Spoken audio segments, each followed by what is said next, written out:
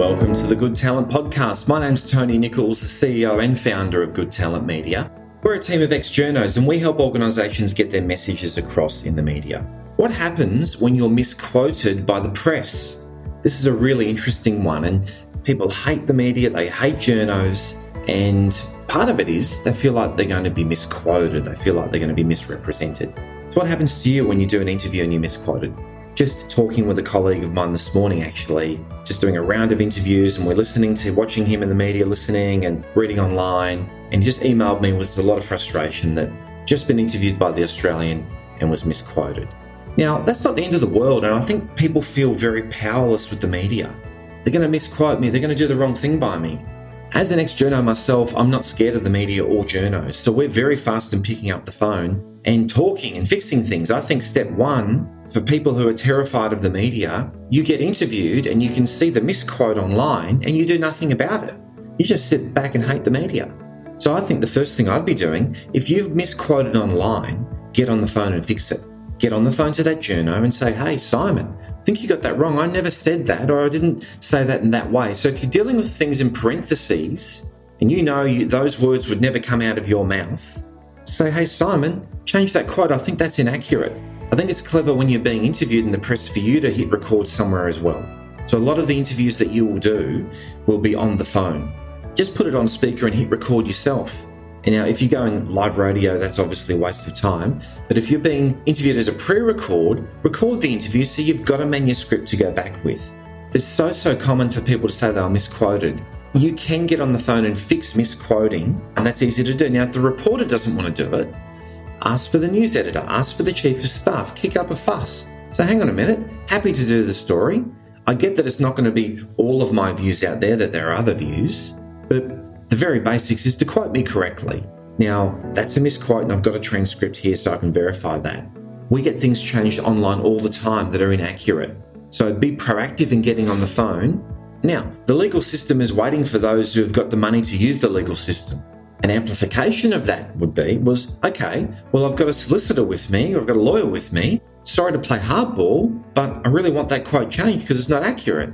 We don't want to be sending legal letters and things because it costs us both money, but happy to if I have to. The only thing I've ever seen stop a newsroom is when the lawyers start calling. No one likes it. And, newsrooms are struggling for money. They don't want to spend money on defending themselves. It's much easier just to retract. So that's a very fast way to get moving. Now, we were with an industry group just recently. I'm talking about crisis media management actually, and the hand goes up pretty quickly from one of the people there who hate the media, and I get that that's the forum that we work in, and just did a big interview and was misquoted. But then I explored a little bit deeper. There's misquoting in that this is an inaccurate quote, it can be changed. Or these facts are inaccurate, they can be changed. Make phone calls and get those changed. No journo wants to be inaccurate.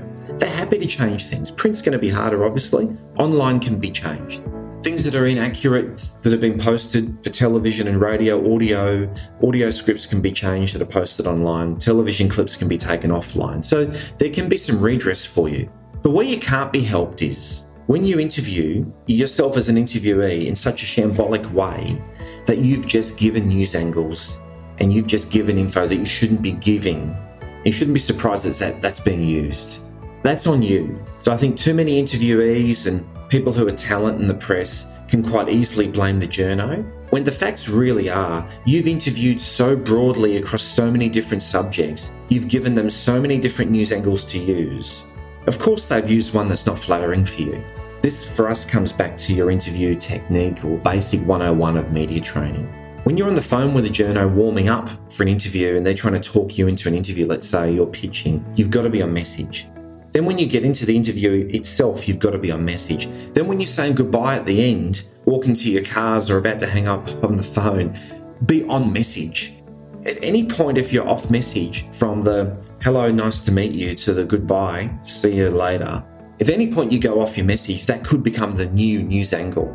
Now, one of the classics, when you're a working journo, so many times before the interview, the talent say to you, well, I can't talk about this because of all these reasons. And that's the real story. The bit that you're not prepared to talk about is the real story. Then you do an interview, which is quite beige and boring thereafter. That's what you prefer to get out there.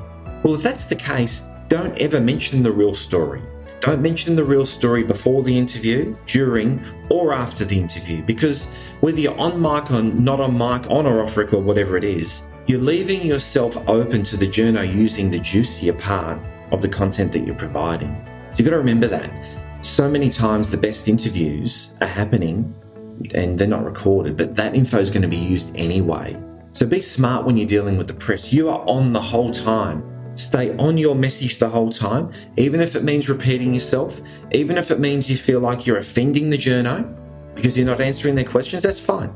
Because your reputation's more important than some false feeling of offense during a 5-minute interview. They're using you to impress their chiefs of staff and their news editors to get content out there. You're using them absolutely, so you can increase your profile, strengthen your brand, and be seen as an industry leader. So you're playing the game. It's war without weapons, but you must focus on the issues, not the personalities. So don't get into this lovely personality who's quite influential that wants to drag all this info out of you. Just don't get into it. Just stay on your messaging for the whole interview. Then you're less likely to have things published that you're not happy with. And you're less likely to be quoted because you're quite determined just to stay on message. So there's a couple things, guys. If that online info is wrong, get on the phone and get it fixed. You can do it. Just be proactive and assertive and ask for these quotes to be changed or to be pulled down. You go from the reporter to the chief of staff to the news editor. They're not going to like that. Newsrooms are very error-focused environments. It's all about getting everything right all the time. And when there's errors, there's problems. So be the proactive interviewee that gets things fixed fast. Now, if that doesn't work, get your solicitor friend involved. Get your lawyer friend involved. I mean, one legal letter, $500, whatever it is.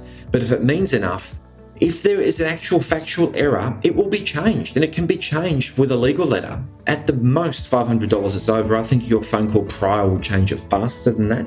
And lastly, go into interviews just determined to stay on your message and get your yarn out there.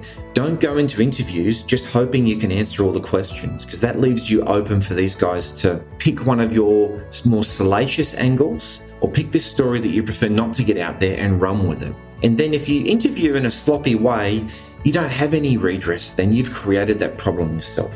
So there's a few things, guys. So being misquoted is a thing, but you can get on top of it quickly if you have to get things retracted. But what you can't fix is a poor interview. So be very determined to stay on message during your interviews.